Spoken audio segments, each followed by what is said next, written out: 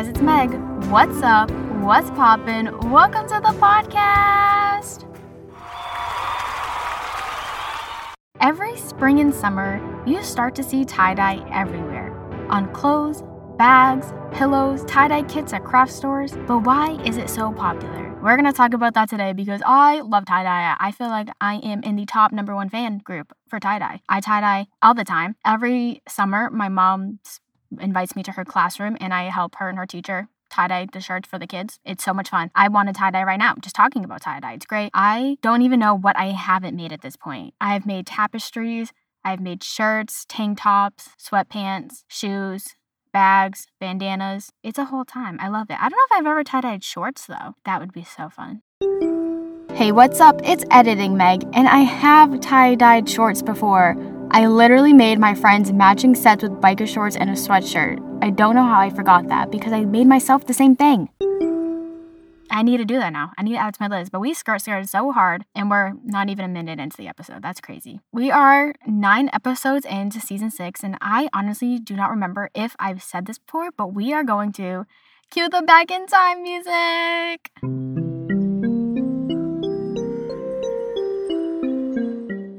Okay, not to trigger anybody, but here's a warning. We're going to talk about COVID. So COVID happens. We all get sent home. Well, most of us get sent home. We're stuck at our house. We're bored.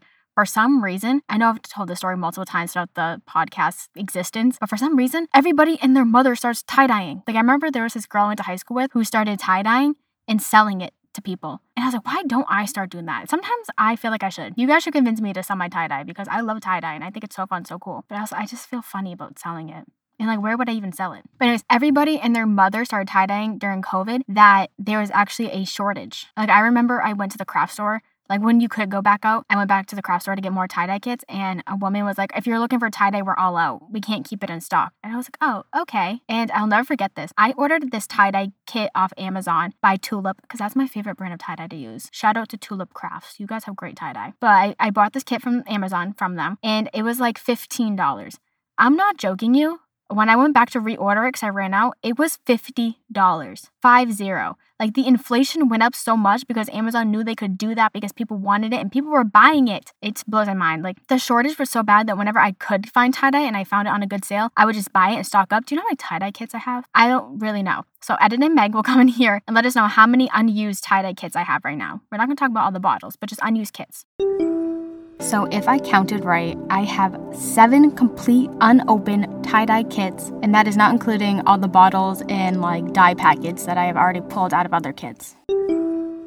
Thank you for that. It's a crazy amount, right? I just love tie-dyeing so much, but it got me wondering, what is the history behind tie-dye? Because everything has a history, everything has a past, so where did tie-dye come from? The article I used is sciencehistory.org, and it's called Fit to be Dyed. The name got me. That's why I started looking at the article, to be honest. And this is from September 7, 2021. And before the 1960s, tie-dye was actually known as tied dyeing. That's just a little fun fact for you. It's like the same words, but like what is that called? Oh my gosh, my English teachers would be so upset with me. The tense, that's what it is.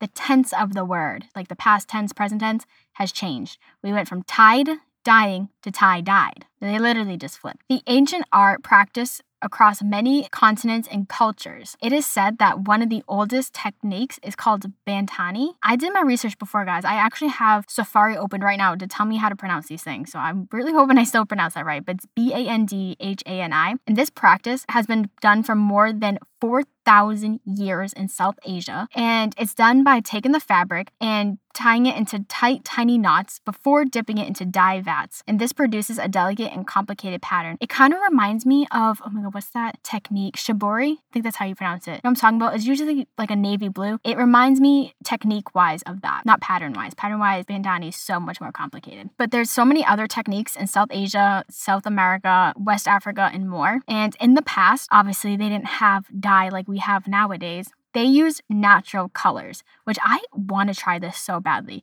because obviously you can still take elements from the past, even though we're much more technologically advanced. I think that's the phrase I want to use. No, we're more advanced now, but we can still use things from the past to implicate in our lives today. So in the past, they used leaves from indigo plants or the roots of the rose matter. I don't know what that means.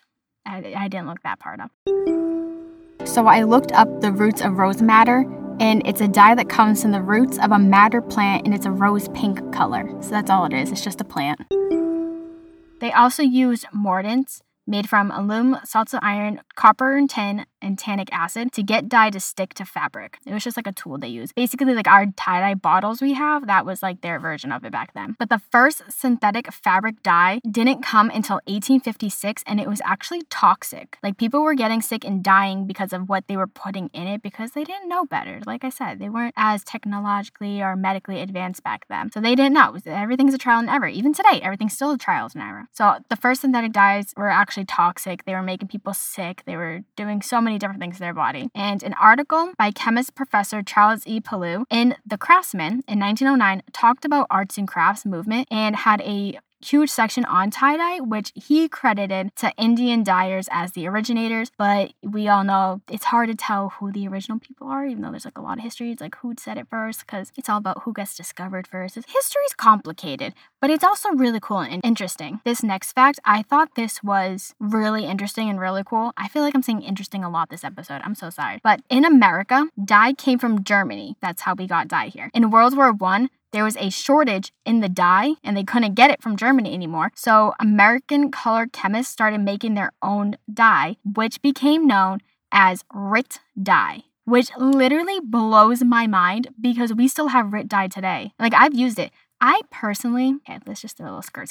I like RIT dye better for dyeing the overall fabric or doing like an ombre or like drawing or something. I don't personally like RIT dye for tie-dye.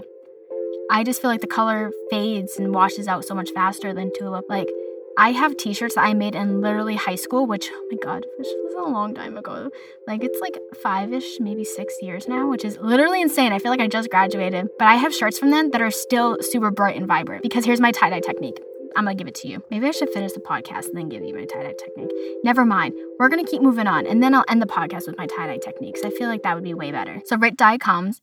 And because they have access to dye now, it's a lot easier to access because it's right there. The production's being made in America. They don't have to wait for Germany to send it over. It became popular. Tie-dye became super popular in the 1920s to the 1930s because it was a thrifty, inexpensive way to fix or spice up their clothes. Because, you know, there was the Great Depression and they had to get creative. But another year that I feel like tie-dye is way more known for is the 1960s to 1970s, aka the hippie Woodstock era. There was tie-dye everywhere. And their mother had tie-dye. There was shorts, t-shirts, bandanas, a lot of fringe. It was so cute. I loved that fashion choice. And then the next time tie-dye became popular was COVID-19, which it blows my mind how tie-dye is always there. It's always been there, but it always just has moments where it gets popular again. And everyone's like, oh my god, tie-dye. But it's like, no, she's low-key been here the whole time. You just didn't realize it. But here's my tie-dye technique. Let's insert some really fun music here. Maybe fun fact music. Should we do that here? I don't know. We're going to cue some fun music here, and I'm going to tell you my tie-dye technique.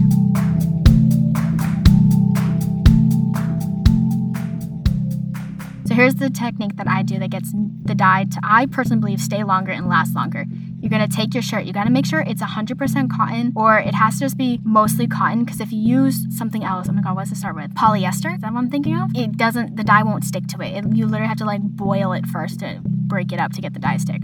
So take your 100% cotton shirt, or like your 90% cotton shirt, and you're going to wet it. A lot of people say this changes the dye. They say this makes the color less bright and vibrant. I don't fully believe. I feel like it just makes it stay longer. So you're going to wet your shirt, tie it up whichever way you want, and then you're going to apply your dye to it. Front side, back side, make sure you get up all up in the spaces because you don't want too much white in your shirt because then it's just going to look like it was an accident. So get your dye all up in the fabric. Then you're going to leave it for 24 hours at least. I think once I left mine for like a couple days and it was fine. But I do 24 hours. Then you hand wash it first.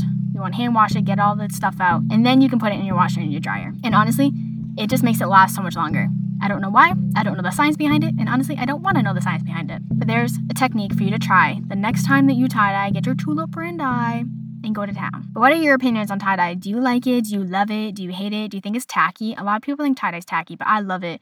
I love a good tie-dye Tuesday. It's a real thing. Look it up. People wear tie-dye on Tuesdays because it works. But let me know. Comment on my Instagram post, which you should totally go follow me, guys. It's @HeyGuysThisMeg_podcast, little plug. But yeah, let me know what you think. Do you love tie-dye? Do you hate it? Do you think it's cute? Let me know. So, the next time you walk into a store or you're tie-dyeing something for yourself or someone you know, just know There's a lot of history behind it. There is so many different ways that you can tie your clothes up to make it look pretty. And it's such a fun way to, like they did back then, fix or spice up your clothes. Thank you for tuning into this week's episode of Hey Guys, It's Meg. You can follow Hey Guys, It's Meg _podcast on Instagram for updates and good times. Come back next Monday where we talk about things that are different from when we were a kid to when we become a quote-unquote adult. I'll see you on the flip side. Peace out, Girl Scouts.